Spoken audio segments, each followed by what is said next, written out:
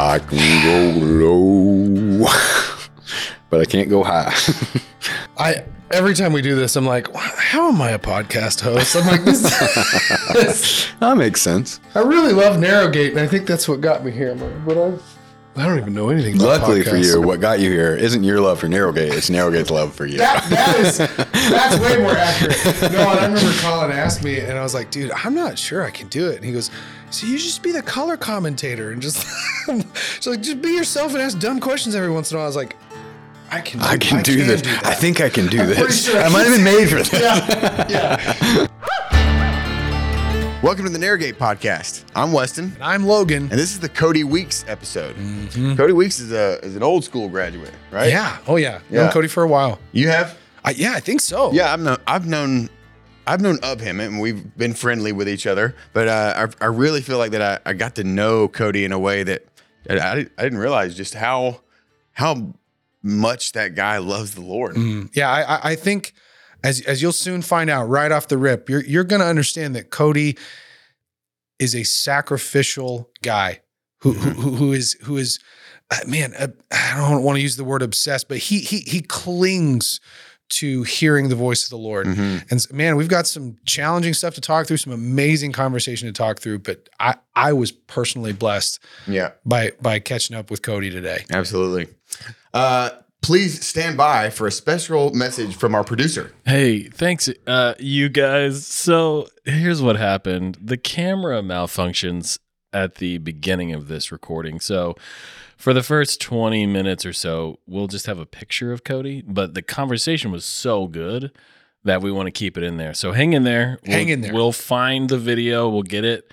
And then it'll jump in about a third of the way through. So bear with us. And if you're listening on Spotify or Apple Podcasts, that won't matter to you. And as always, if you want to know more about Narrowgate, check out our show notes. I hope you enjoy the episode.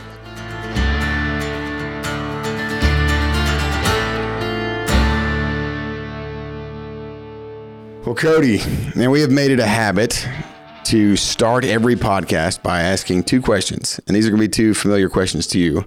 And you can answer them however you want to. You can be however existential or practical or however you want to answer it. But the questions are, who are you and why are you here? I have a perfect answer for the first one. I have a written statement. I do.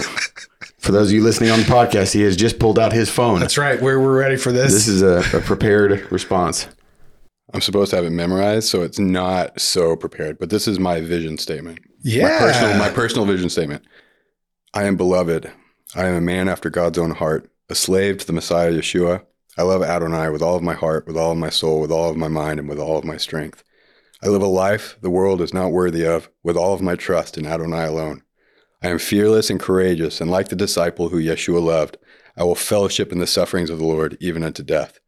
By the Spirit of Adonai, I am created to be a creator, fathered to be a father, chastened to be a son, discipled to be an emissary, called to be a prophet, first to Israel and then to the nations. As a husband, I make my wife's spiritual purity my greatest earthly treasure. I lead her in strength into the unfathomable riches of the breadth, the length, the height, and the depth of the Messiah's love. As a father, I declare identity and call out destiny while demonstrating being a slave to the Messiah Yeshua. I lead with the endurance necessary to inherit the promises in the land foretold to us by Adonai. And like Bezalel, I live in the shadow of Adonai, filled with the spirit of wisdom and understanding and all manner of workmanship. The entirety of my life and death belong to Yeshua. Just give that a moment. Yeah. Let's let that settle. It would have been way nicer if I had memorized. I don't know what I'm feeling right now. I know. And it's like amazement, but it's also like I feel there's some shame there that I don't have one of those in my pocket. Well, I don't know. I mean, you're allowed to feel shame in this place, but I don't. Thank you. The whole time you were acknowledging my talking, I'm feelings. like, we just cut and print. When thank you for coming. It's like, how do you add to that? How do you add to that? I'll tell you. I mean, I'm not the guy that thinks organizational things and the standard way that we've always done things. My wiring is always to reinvent the wheel. So I'm never content with just doing things because we've always done them. So when somebody tells me to do a vision statement, I'm like, oh, it kind of like I have to deal with all of that headspace junk. But I'll tell you, the vision statement for me It's like I'm standing on a pendulum every day. And the vision statement has me tilt towards the kingdom and the voice of everything else in the world, whether it's words of man, the words of the enemy, the lies that they're constantly running, have you fall towards thinking of in your flesh, in your own nature. And so anything that helps you fall towards kingdom thinking and this thing more than anything else, it like empowers me to keep falling that way over and over. And because it reminds me who I am. Because we have an enemy who loves to keep telling us who we were, who we're not, and like all of it. How long have you had that? That was my question too. That reiteration. I've had a vision statement for probably 8 years or something. I'm not great with time. That one last year in January, I did that reiteration of it. Wow. And the biggest change in that one was to make my wife's spiritual purity my greatest earthly treasure. Yeah, that stood out. That one hit me too. Wow. Because we got to think, all of us here, we basically have 4 roles in life. We're sons, physically, but also our Father in heaven. We're brothers to one another because we all do the will of our Father in heaven. We're husbands because we have wives, and we're fathers because we have sons. Those really are the only 4 roles that men have. And your wife is the one that's going to rub you the most, irritate you the most, challenge you the most, because she's going to know you the most. And she has the she has the ability to affect you more than almost anybody else on the planet. Yeah. Logan, I love you. Weston, I love you. If you were to say something really terrible about me, I don't really care. I would never do that. You know? Especially never say never. It might sting for a second, but when your wife says something really terrible about you, how much weight and how deep it cuts. But on the other side, when your wife says, hey, I don't even agree with you right now, but I trust you, and I trust that you hear from the Lord, and I trust that you're going to follow him with your whole heart. So I'll follow you with my whole heart because I trust you enough.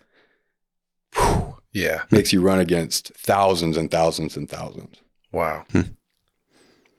So we've kind of come out of the gate hot here. And I don't do any other way. No, I mean, this is perfect. I love it. This is perfect. I want to just kind of cut straight to, where did this come from? Like, where did this path, this journey towards encountering God in such a way that you would be inspired to live your life by a vision statement like that? Like, where did that all start?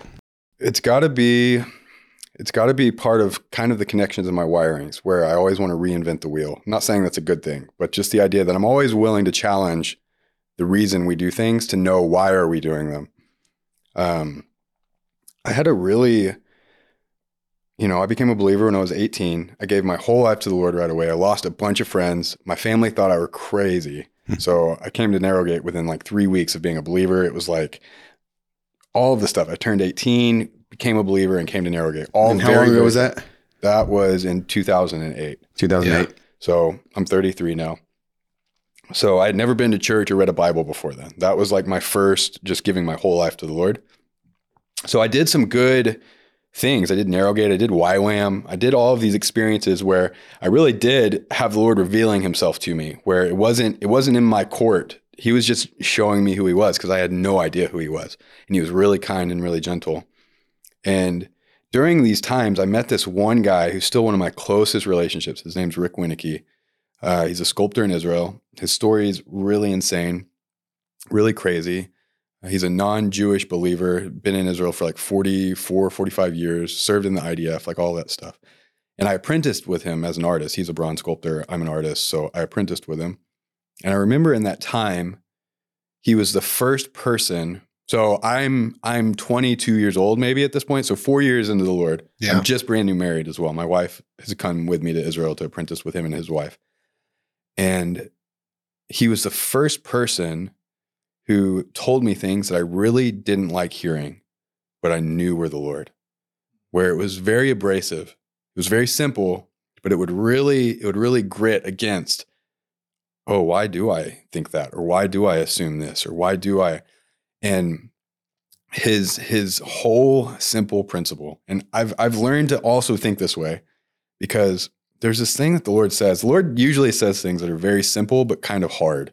And then we as humans and Westerners, we love to make them really, really complex, but easy. So we like to make it sound like we know a bunch of stuff, but it also is so that it makes it a little bit easier to digest, where Jesus would say things very simply, but usually pretty hard. And one of the things that stands out to me all the time is, not everybody who says to me, Lord, Lord, will enter the kingdom of heaven on that day.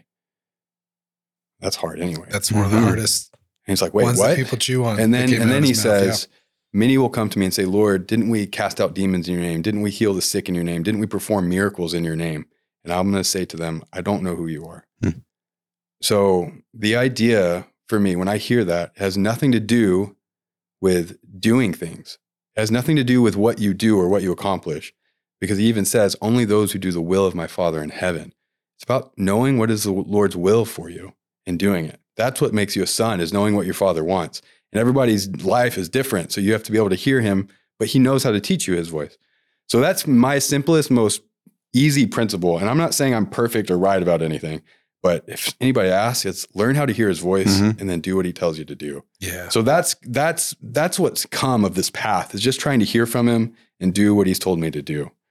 And of course you just even mentioned, it's not about what you do, right? It's about hearing his voice.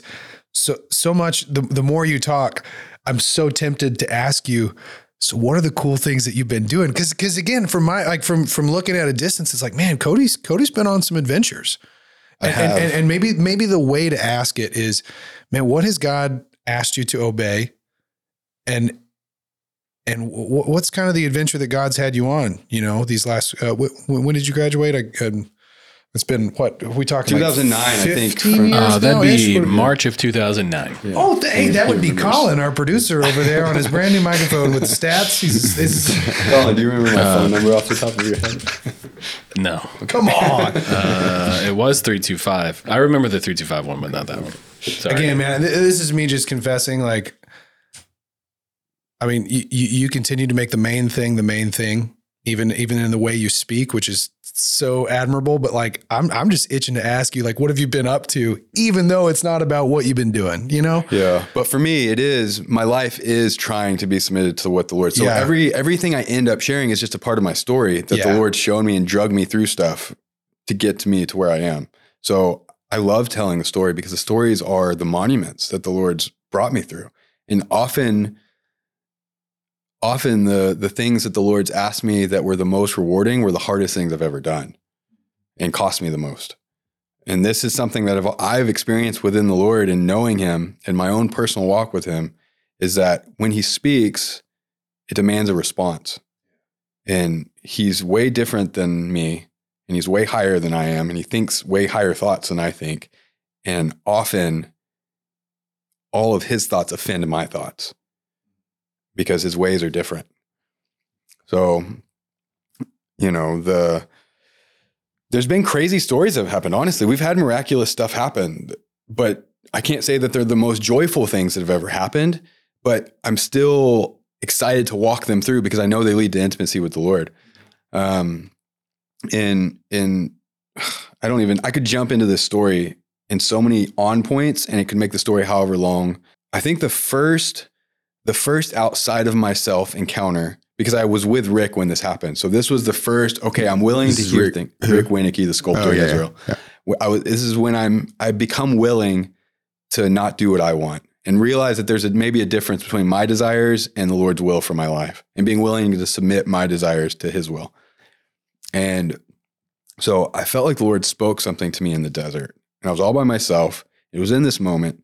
So like I said, Rick is not Jewish. He's a full citizen of Israel. He's been attached to Israel for longer. He's been in Israel longer than all of the Messianic believers that I know, which I know a bunch of them, all of them. Rafi's dad and Alicia Lazarus's dad. Like, Rick's been there way long. Avi's dad, he's been there longer than all of them. And I heard the Lord tell me, Cody, I want you to tie yourself to the land and attach yourself to its people. And this is while I'm in Israel. And I mean, I'm in the desert, and the desert always feels like a place where the Lord can speak to you anyway. And I'm an artist, so deserts and artists, we always like each other anyway. And I got like this really, really soft moment where I was like, oh, that sounds amazing, Lord. And then I said, Lord, I think I want that too much, to know that it's you and not me that's saying it. So will you please, just as a son, I'm just trying, Lord, will you please confirm it to me in a way that's outside of myself, so that I can know that I'm willing to not do what I want.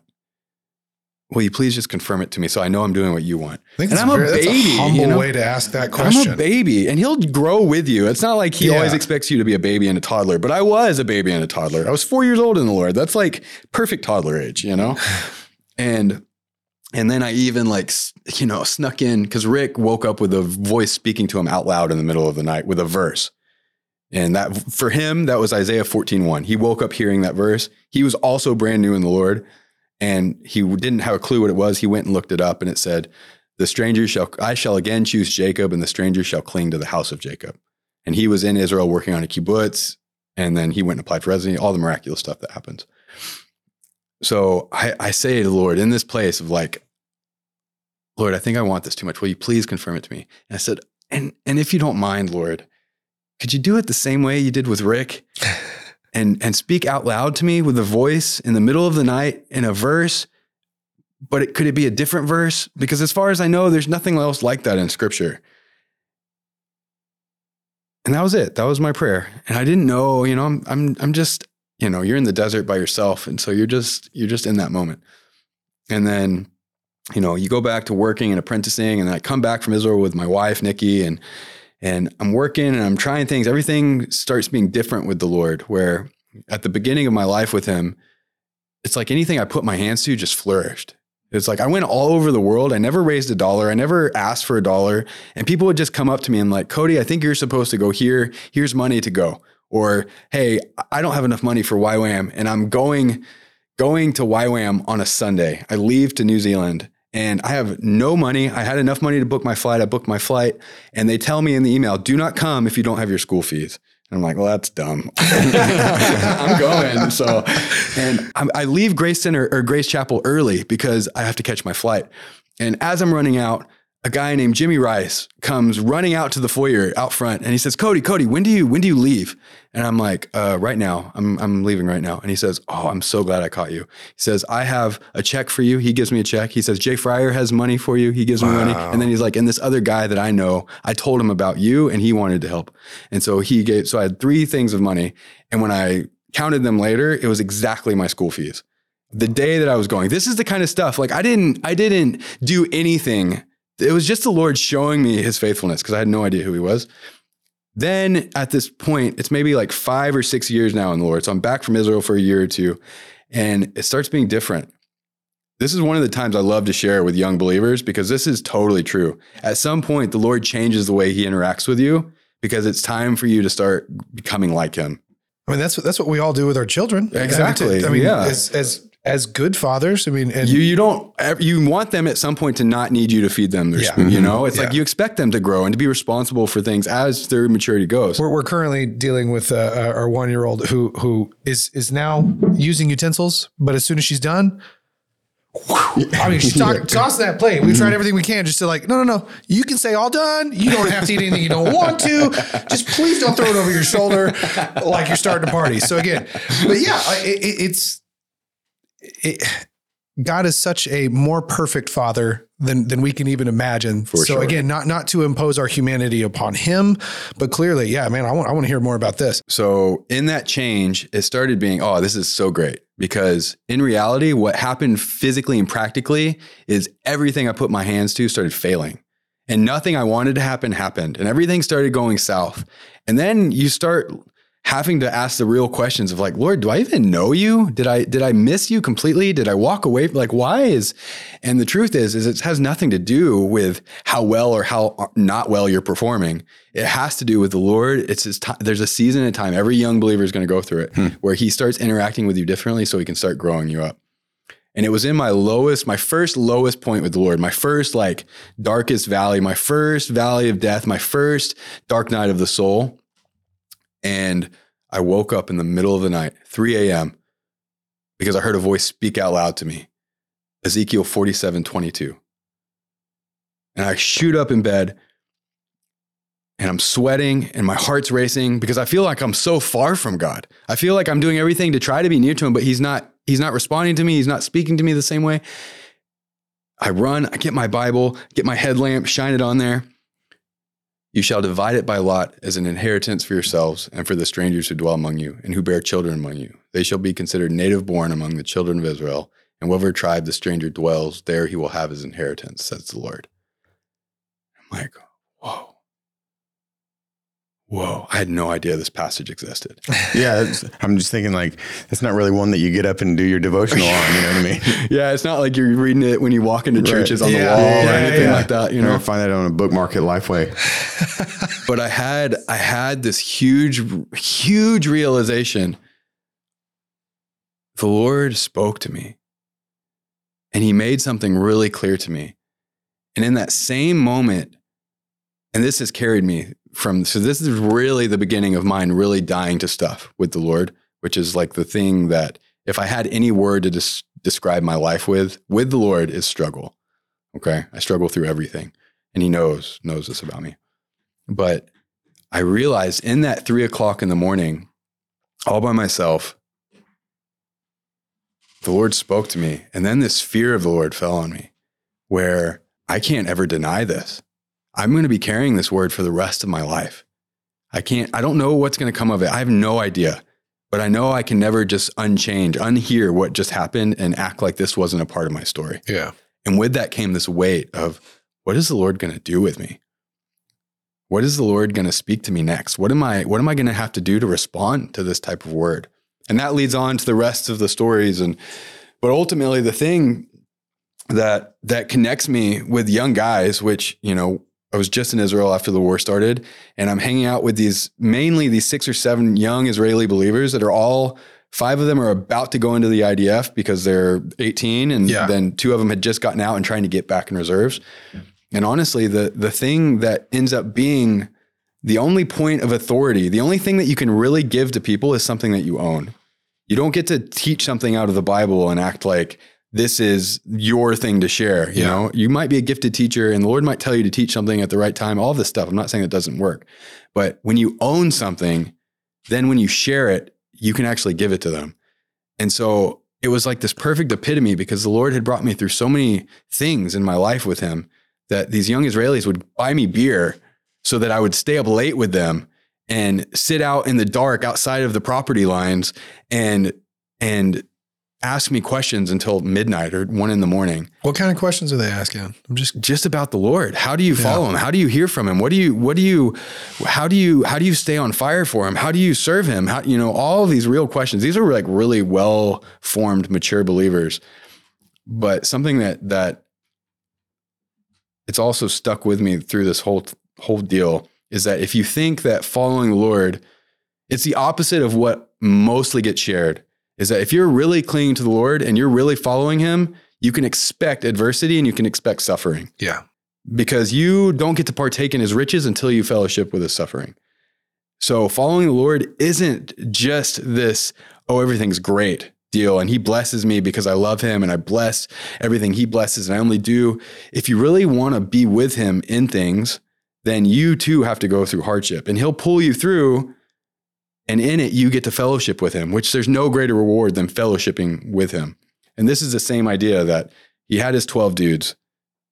It would have been great to be any one of the 12. Then he had his 3.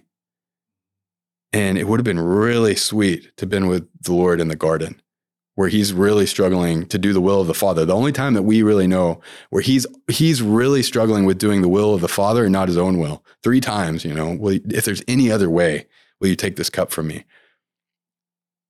But then those 3, there's only one guy that hears what the 7 last words that he utters on the cross. There's only one disciple that hears those words. So it's like how, and the closer you get to the Lord, the less stuff you get to bring with you, It's like you don't get to carry everything with you. Yeah, it's a good one. So there's this preparation. I like when young believers realize that there's nothing you can lose for his namesake that isn't worth it. That doesn't mean inflicting self-suffering, because that's still about self. It's about being willing to follow him at all costs and dying to your own desires, your own wants, your own needs. And I read this quote in is maybe my second or third dark night of the soul. I've gone through a few of them now. And So I was in Poland. We had gotten given residency to Poland. This is all a part of the story. Got denied residency in Israel years later after 8 times of applying. 5 dreams about moving to Israel during winter in COVID. COVID happens the last day of winter. The Lord told me in a dream we had to go in winter. Like all of the things. All my friends got kicked out of the country that weren't Jewish or weren't Israeli. And it's just me and my family. I have a 1-year-old and a pregnant wife. Everything's confusing, but I'm so certain we're supposed to be there. And it's the first time that the Lord had made this promise to me. He had woken me up in the middle of the night, such an intense way to hear something. And then he starts asking me if I'm willing to die to the promise, if I'm willing to put it back in his hands and trust him with it. And I can't help but like always connect to like Abraham. Abraham received a promise, but then the Lord asked him to sacrifice, to kill the promise. And it says after that, he was never tested again. I'm not saying I'm never going to get tested again because I get tested all the time. So I'm obviously still not there. But the idea that, and this was in that book in Poland, the hardest point, I got given residency in Poland. I don't want to be in Poland. I don't like Poland. It doesn't connect to my attachment to Israel. It's in Birkenau, the biggest death camp of the Holocaust. It's like the opposite of the promise. And I read this one line of Francis Frangipane book, which isn't a dessert book, which it sounds like it should be. That's so funny you said that because I thought in my head, I thought of it like a dessert, like a treat. You know? Frangipane. What am I thinking of? I don't know. It's like that's the connotation in my brain. It's marzipan. Marzipan, for sure. That's it. I was like, you said frangipane. I was like the little cakes. Yeah, and that's what I contribute to this. Yeah. Colin Smith, everyone. Thank you. Marzipan. And it said the hardest thing, I read the whole book. I was in a really low place. Because this is what the Lord was asking me. To get given residency to a place that you don't want to live, and you meet 0 of the 5 requirements, and you get given residency before you even ever step foot in the country, miraculously. Didn't even apply for residency. The Lord's asking me to respond, are you willing to come here? Are you willing to live in this place? So my only response is, okay, we'll go. So we go to Poland. I hate it. It's so hard. It's hard for my wife. It's hard for my kid. How does she respond to that? Is God giving her a similar call or some kind of, she's just trusting in you? At this point, absolutely not. This is talk about like the utter, everything you think you know gets shaken. And you're battling with like, why is this so outside of me? And why does my wife not think it's the Lord at all? She's willing to still go with me because she's amazing. And she trusts me enough to know that I don't just do what I want to do. This is at some point I have to get to the principles of death before the Lord because it's a position you have to be in as a leader of your family. Maybe that's the next thing I'll jump into. Sure. But in this book, Lowest Place on the Planet, Lord, I don't want to live here. I have no idea why I'm supposed to live here. I have no idea why it's hard for my family. I have no idea for anything. All I have is questions. I have no answers. So I'm not like in this great encouraged mood. And I'm reading this book. I don't remember anything about the book. Don't even remember the name. I just remember this one line. And he says, the hardest thing for man to do will be that anything that God has promised you at some point, he will ask to put back in his hands. And it's like the idea that until you give the promise back to him, it's not his, it's yours. You're owning it. Yeah. And until he owns it, then he doesn't get the glory for it. So that describes this whole season of learning to die to your own desires, to your own wants. And then this process has been like 2 years now of us getting moved to Poland. So that's the next thing that's kind of coming up after we have this son. And, honestly, it's still full of questions. The Lord's brought me through a lot of stuff. So there are a little bit more key elements to it. But he's still asking me to do something I don't want to do. Ultimately, the Lord might ask you to do stuff you don't want to do. Man, I just, as you're talking, I can't help but think I'm just hearing like, this is what it really looks like. If I can just kind of speak over you for a second of like, this is what it looks like to live, to be a living sacrifice. Mm-hmm. You mentioned Abraham and the son of promise. And like, it's just one of my favorite passages of scripture or little factoids about the Bible that the first time the word worship shows up in the word is with that sacrifice. Is Abraham looking at the servants and saying, y'all stay here with the donkey. Me and the boy are going to go worship. Mm-hmm. And just everything you just shared. It's like, it's not only God asking you to give back into his hands everything he's given you, but also the promise that he's spoken over you. Mm-hmm. And so again, man, I'm just hearing that over and over. The more that you speak is like, this is what it looks like to trust the Lord to where every moment of your day is worship. Yeah. Because you are living as a sacrifice. And, man, I'm sorry, I'm getting emotional. It's what it looks like to actually like follow Jesus. You know, that's one of those like phrases that kind of comes up and it just, gets said so much like, I follow Jesus. But if you're following Jesus, that means that he's going somewhere and you're not asking for directions. You're not, you're not calling out and saying, do I go right or left? You just go where he goes. My feet feel all planted where they are. Like how weird would it be? How weird would it be if we were going on a hike and I was walking in front and I turned left at this fork in the road and then I turned around and I said, hey, turn left. Yeah. That would be weird. It's like, no, you just, I'm like, cool. Yeah. You're like, yeah, I didn't need you to say that. I'm just going to go where you go. I mean, that's what you're doing. You're not, you're not asking for these, step-by-step instructions. Like, God, where do you want me to go? God, what do you want me to do? What door do you want me to walk through? You're just following him. You're going where he goes and where he calls. This is the advice I give to people because they always end up asking the question, well, how do you hear from him? It's a great question. It's a great question to ask him, and let him, because he knows how to teach his kids to hear his voice. It's one of the baby believer 101 courses is my sheep know my voice, and he'll speak to you in a way that you can hear him and he'll make it clear. And as you go, he'll keep teaching you. But it's like one of the things that Jesus says, it's really simple, but it's not necessarily easy. And it's about following him. He says, he who wants to come after me, say no to yourself. That's the first principle is say no to yourself. Take up your cross and follow me. It's like, if you need to start wanting to start hearing him, this is always what I say. Start saying no to yourself. Just let that be, okay, I'm willing to not do something that I want. And honestly, I can't hear from the Lord if my emotions are too involved either way. And so I always have to get to the point where I'm really willing to not do what I want to do. Yeah. And like really content that I don't have to do what I want to do. And I'm really content that I might have to do what I don't want to do. I become at peace with either one of those solutions.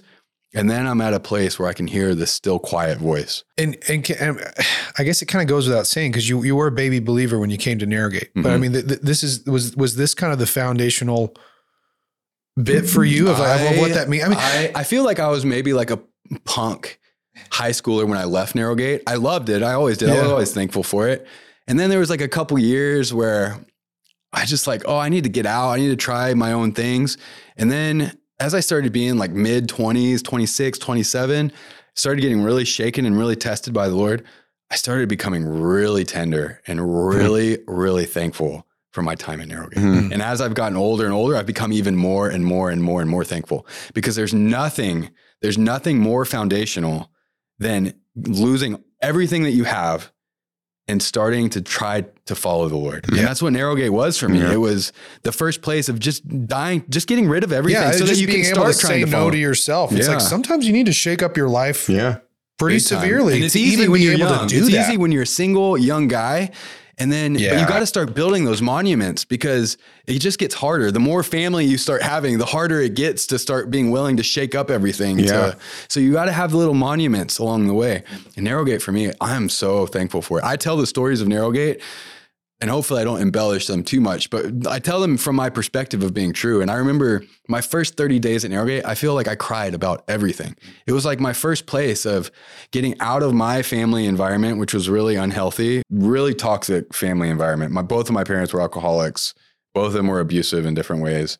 Dad passed away when I was right out of Narrowgate.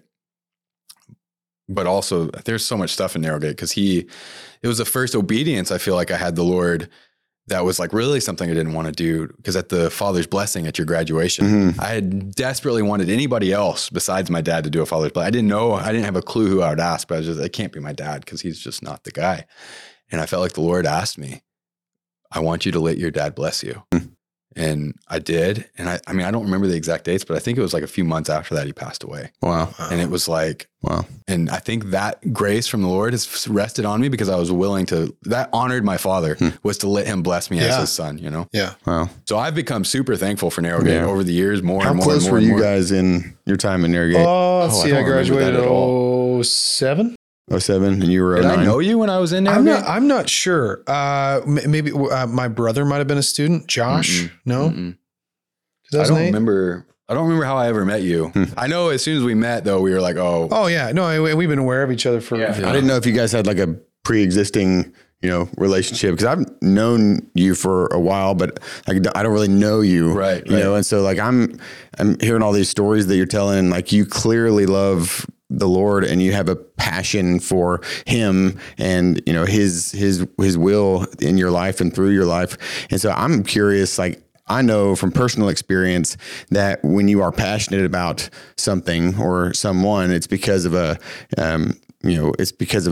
deep, intimate, connection or experience that's happened. And for me, I know that for those who have been forgiven much, love much, Oh, big right? time. And so like, I'm curious, like before Narrowgate, you said you were a believer for like 3 weeks Yeah. and then you came to Narrowgate. Like what happened? How did God, rescue you? Like what did he pull you out of that caused you to have such a deep love for him? If I'm really honest, my childhood was such a mess. And it can be summed up how messy it was when I was 14 years old. So first of all, my first 7 years of life weren't even in America.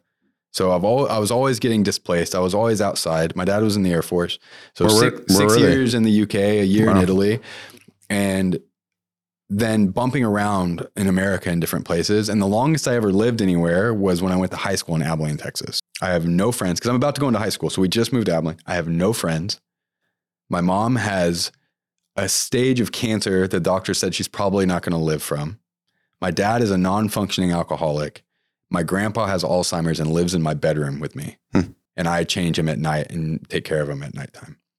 So I'm taking care of my about to die mother, who I have no emotional connection with at this point in my life.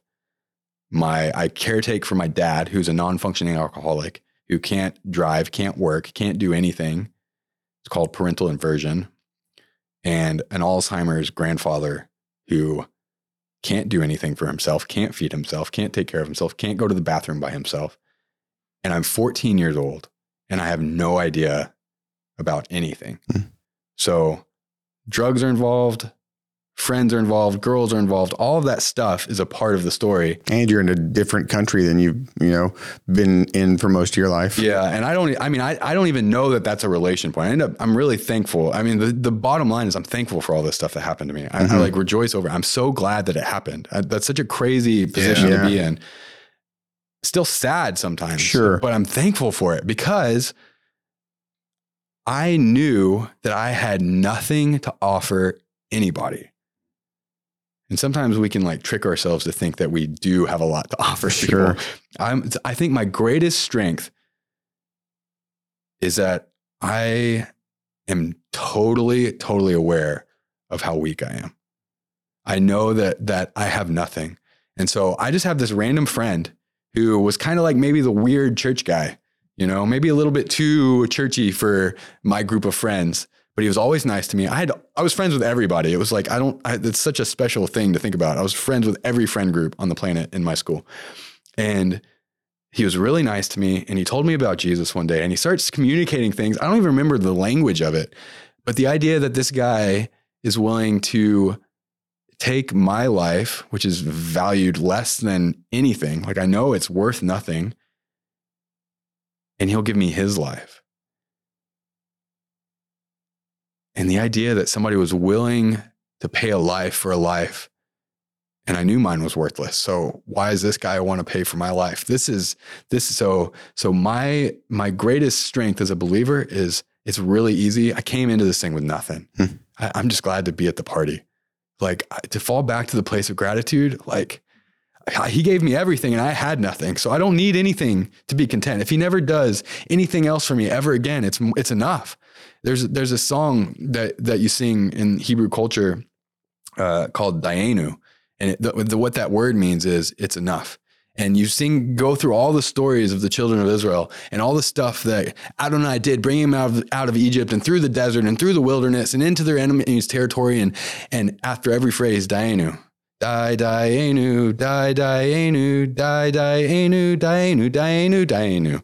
It's like what it's saying is, if you had only done this, it was enough. If you had only taken us out of Egypt, it's enough. If you had only pulled us through the wilderness, it's enough. If you had only brought us into the promised land, it's enough. So for me, if you had only ever just plucked me and saw value in me and paid for me, it's enough. I don't need anything else. So from that point, because, I really appreciate you guys, some of the really encouraging feedback, because the truth is it's not a lot of fun sometimes to be with your friend who likes to tell you that things really only get worse with the Lord. Like the more you die, the more you've died, the more he's going to ask you to die. And you realize there is joy in this, but often you can get kind of like separated a little bit because you're always talking about the Lord's will and not. So it's nice to get nice feedback. But the bottom line is I'm just really thankful. Well, dude, I mean, you are an inspiration to me, just sitting there, like to hear somebody so articulately, I can't even, how ironic is that? I can't articulate the word articulate. You said it so well. Just the depth of our own human brokenness and the fact that no one is righteous. No, not one. We have nothing to bring to the table, and like nobody deserved or earned God's favor or God's grace, because it has nothing to do with us. It has nothing to do with what we do. It has everything to do with who he is. And like, I love to hear someone emphasize that it wasn't because of me. Yeah. It's really sorry, I didn't cut you off. It's really refreshing, especially for me personally, just kind of in the season I'm walking through. For somebody who's genuinely rejoicing, Paul's words that we would boast in our infirmities, that we would boast in our weaknesses, so that Christ can be exalted, like through us. Like it is refreshing to see somebody living that out in such a genuine and humble way.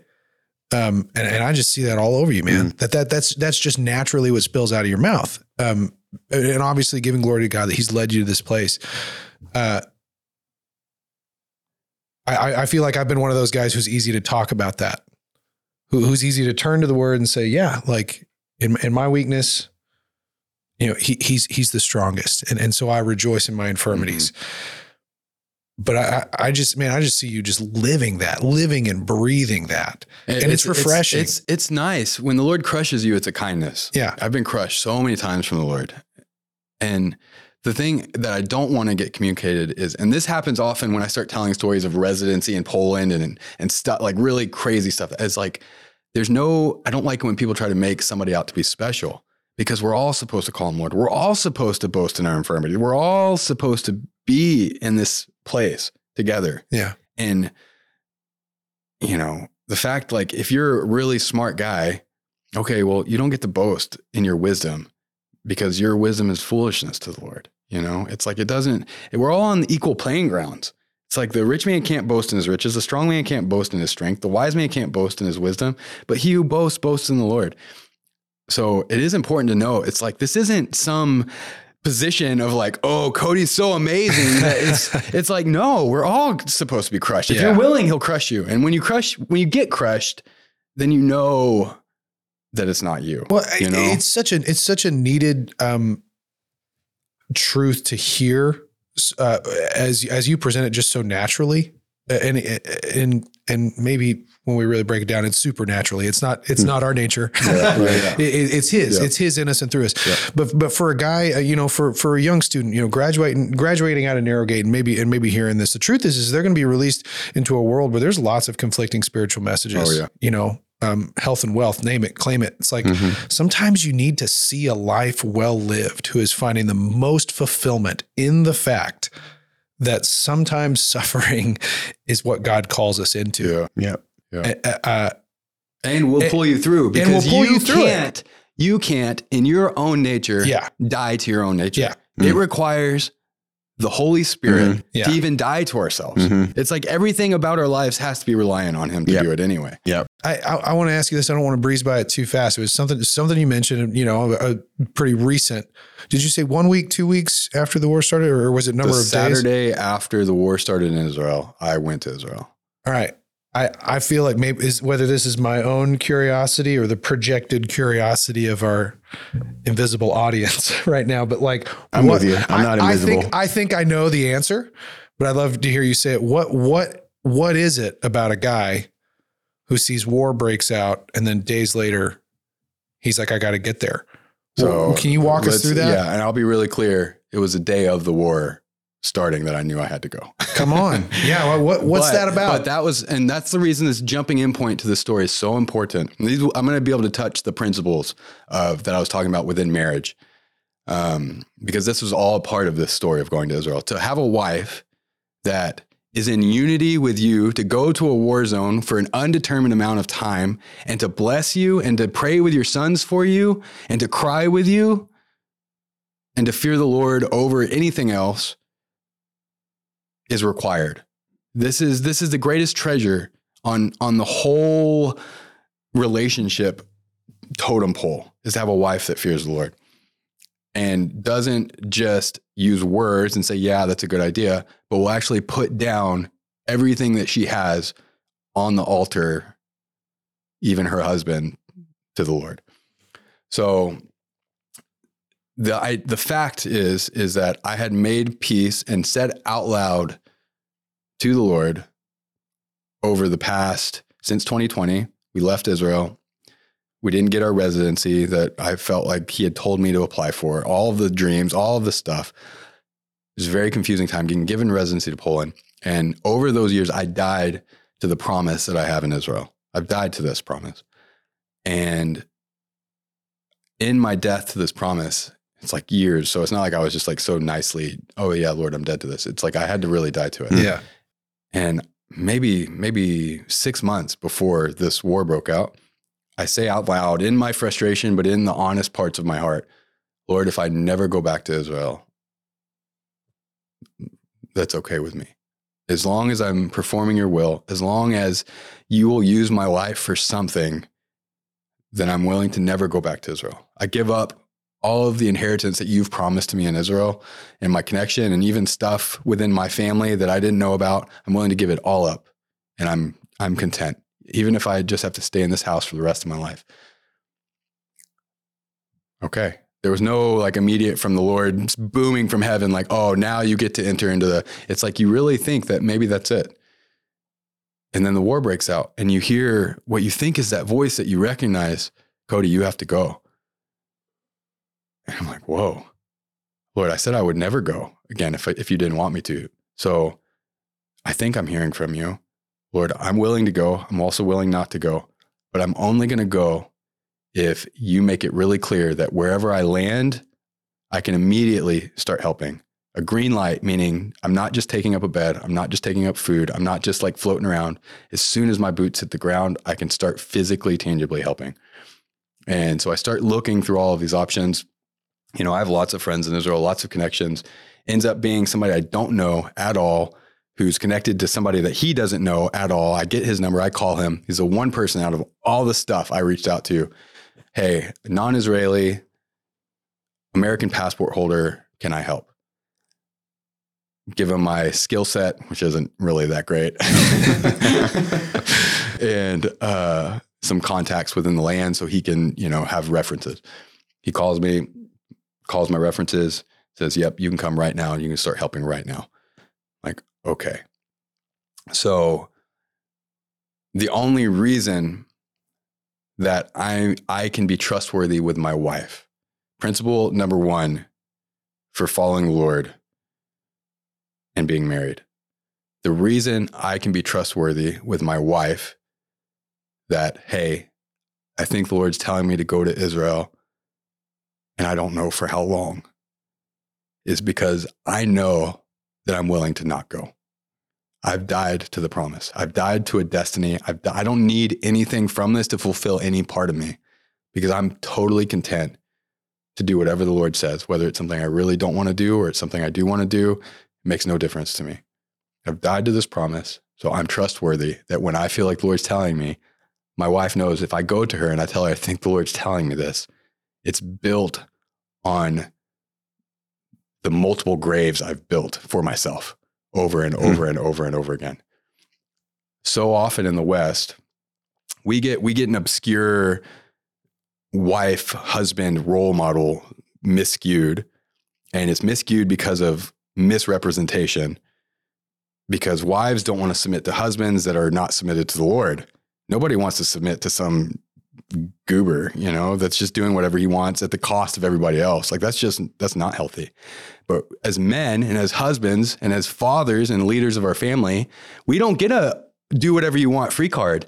We get, as we are subject to the Lord in all things. We're subject to the Lord in all things. If he's Lord, he's Lord. You can't have two Lords. If he's Lord, he's Lord. So as a husband, as a father, principle number one is you have to die to your destiny. You have to die to your calling. You have to die to the promise from the Lord. Until you do that, you're not trustworthy for other people to trust that you're hearing from the Lord and not just needing something and hearing from your own inner voice. It's funny. You asked me like, what would cause me to go there? The only thing that caused me to go was the voice of the Lord. But the only reason I knew that I needed to go is because I knew it wasn't my voice. Mm-hmm. And there was a time in my life where I would have had a fear of missing out, or I would have had a fear of not being connected or not, but that's not the case. Once you die to stuff, you have to keep dying, obviously. And the more you die, you have to die more. Take up your cross daily. Yeah. Right? Yeah. It's not like this one all be all deal. Yeah. But living a life of I love using the word death so much in a Nice Believer podcast. Hey, Narrowgate graduates, if you want to follow the Lord, die a lot.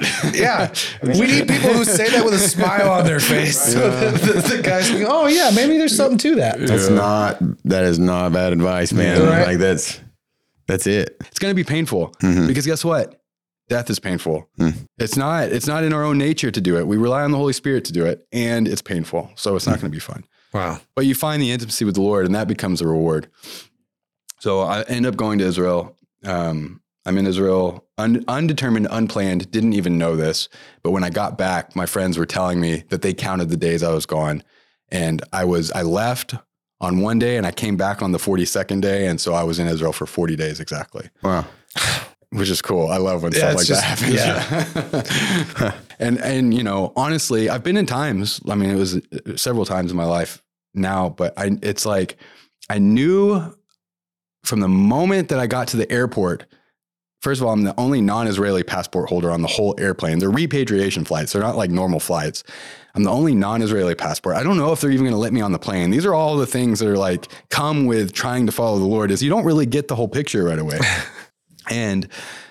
But I know from the first Israeli that I meet, who's still my friend, Asaf, he's still an amazing, we still talk. He's going back to Israel now. He did 100 days of reserve duty and he's going back. He's like such an amazing guy. He has a 2-month-old son, married, and he had to go to Israel with a 2-month-old son to be on reserves for 100 days. So you're talking about over 3 months. He's in reserve.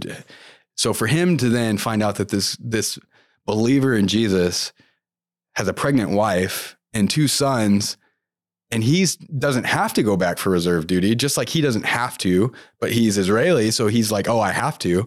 And I'm a believer. And somehow you're saying you have to also go. It's like we're instant brothers, like instantly. Yeah. It's like there's a common loss and so for me, I was so accepted and so loved by all of these non-believing Israelis. They loved me because they saw that there was a cost associated with me going.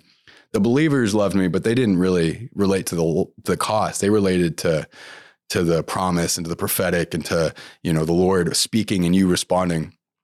But the idea that you are in a place at an appointed place at an appointed time, and I've had it before, but I was so confident. For the exact days that I was there, I was exactly where I was supposed to be. And I knew the Lord had put me there for just those moments. And there's all sorts of cool stuff that was like outside of myself that I ended up, like, the place that I was in was, it's in the first agricultural settlement of all of Israel called Petah Tikva, 1878. It was bought by the Zionists, started as a citrus farm, tried to remove the marshlands. It was the very first place that was tried to be settled before, as the Jews tried to come back to the promised land. Yeah. And I get to be there at this time, which I think is like the time of them coming to be reborn spiritually. Wow. You know? So I can go on for days and days about stuff like that too. I mean, I know we got to wrap up soon, but I just want to tell you, like, something that I really admire about you and just the heart and character that's coming out of just hearing you talk. I've been reading and studying Romans lately. I do that a lot, actually. Romans is kind of awesome, but specifically in chapter 2, Paul starts off just kind of, he's just painted this really dark picture of humanity and like the barbarians and the wicked doers in chapter 1 and all the evil, the sexually immoral and everybody. And then in chapter 2, it's like he turns over and he looks at the Jews, the believing Jews in the audience that are like, yeah, those guys definitely deserve the wrath of God. They definitely deserve punishment, get them. And then Paul's like, no, you have no room to judge. You do the same things. Yeah. And like, so I've been thinking about this idea of believers that are constantly pursuing, following the laws of God so that they can please God and so that God will be happy with them and show them favor. And I'm just reminded of how that's not how God works. Like, you cannot earn more favor or more approval from God by doing a series of works. And so the thing that I admire about you is your passion for God and your commitment to follow him is not based on whether or not he blesses or whether he repays you for your good works or your holy, your set apart lifestyle. Because I feel like the problem that a lot of people get in is, it even happened to me after I graduated in Arrogate. I started, I wasn't doing all the bad things that I used to do. I wasn't, drinking. I wasn't doing drugs. I wasn't partying. I was, a better person. I was getting up at 5 a.m. and reading the Bible and praying and all this stuff. And then running toward the right things for the wrong reasons. And even then it was like, I felt like it was for the right reasons. But then when something really hard happens or something really bad happens or it's tragic, it's like, there's this thing and it's like, well, God, what in the world? Like, I've been doing all these things and like, why is this happening? And that's such a pitfall because it puts people in the complete wrong mindset about why hard things happen. Yeah. And so just everything that you've been saying shows me that like you're not in it for an outcome. You're in it for God. He is the end. He's not a means to an end. And I really appreciate that about you, man. Thanks, man. Yeah. Yeah. I want to be that one disciple that goes all the way with him. Yeah. Yeah. Well, I'm so well. I mean, we typically, I feel like, golly, this is rich with stuff for guys to glean from, graduates or not. But we typically like to ask our guests, if you can think of kind of our target audience, which is the Narrowgate community, guys who've graduated, and again, as we've been around for as many years now, there's We're guys. In our 20th year. Hey, is this the 20th? Mm-hmm. Oh man, that 10-year party feels like it was yesterday. Mm-hmm. Anyway, sorry. So we've got guys like graduating 18, 19 years old, all the way up to guys in their 40s with families. Mm-hmm. If you can think about blessing those guys with any parting words of wisdom or encouragement, what would that be? I like what he said earlier. I know. I feel like he's already said it. Yeah, that was it. It's like however you want to sum it up, man, or just. Yeah. I think the idea of try to hear his voice, try to do what he tells you to do. Don't hold on to anything. Be willing to let go of everything. Be willing to call him Lord over everything. And trust him. I read a Bible that almost everywhere it exchanges the word for faith for trust. It's like almost interchangeable. And sometimes reading it with the word trust is like, whoa, because trust is active. Just like faith is, unless it's active, is dead. it's like to actively trust the Lord means that you aren't able to fulfill the things that need to be fulfilled. You're not able to do the things that he's asked you to do.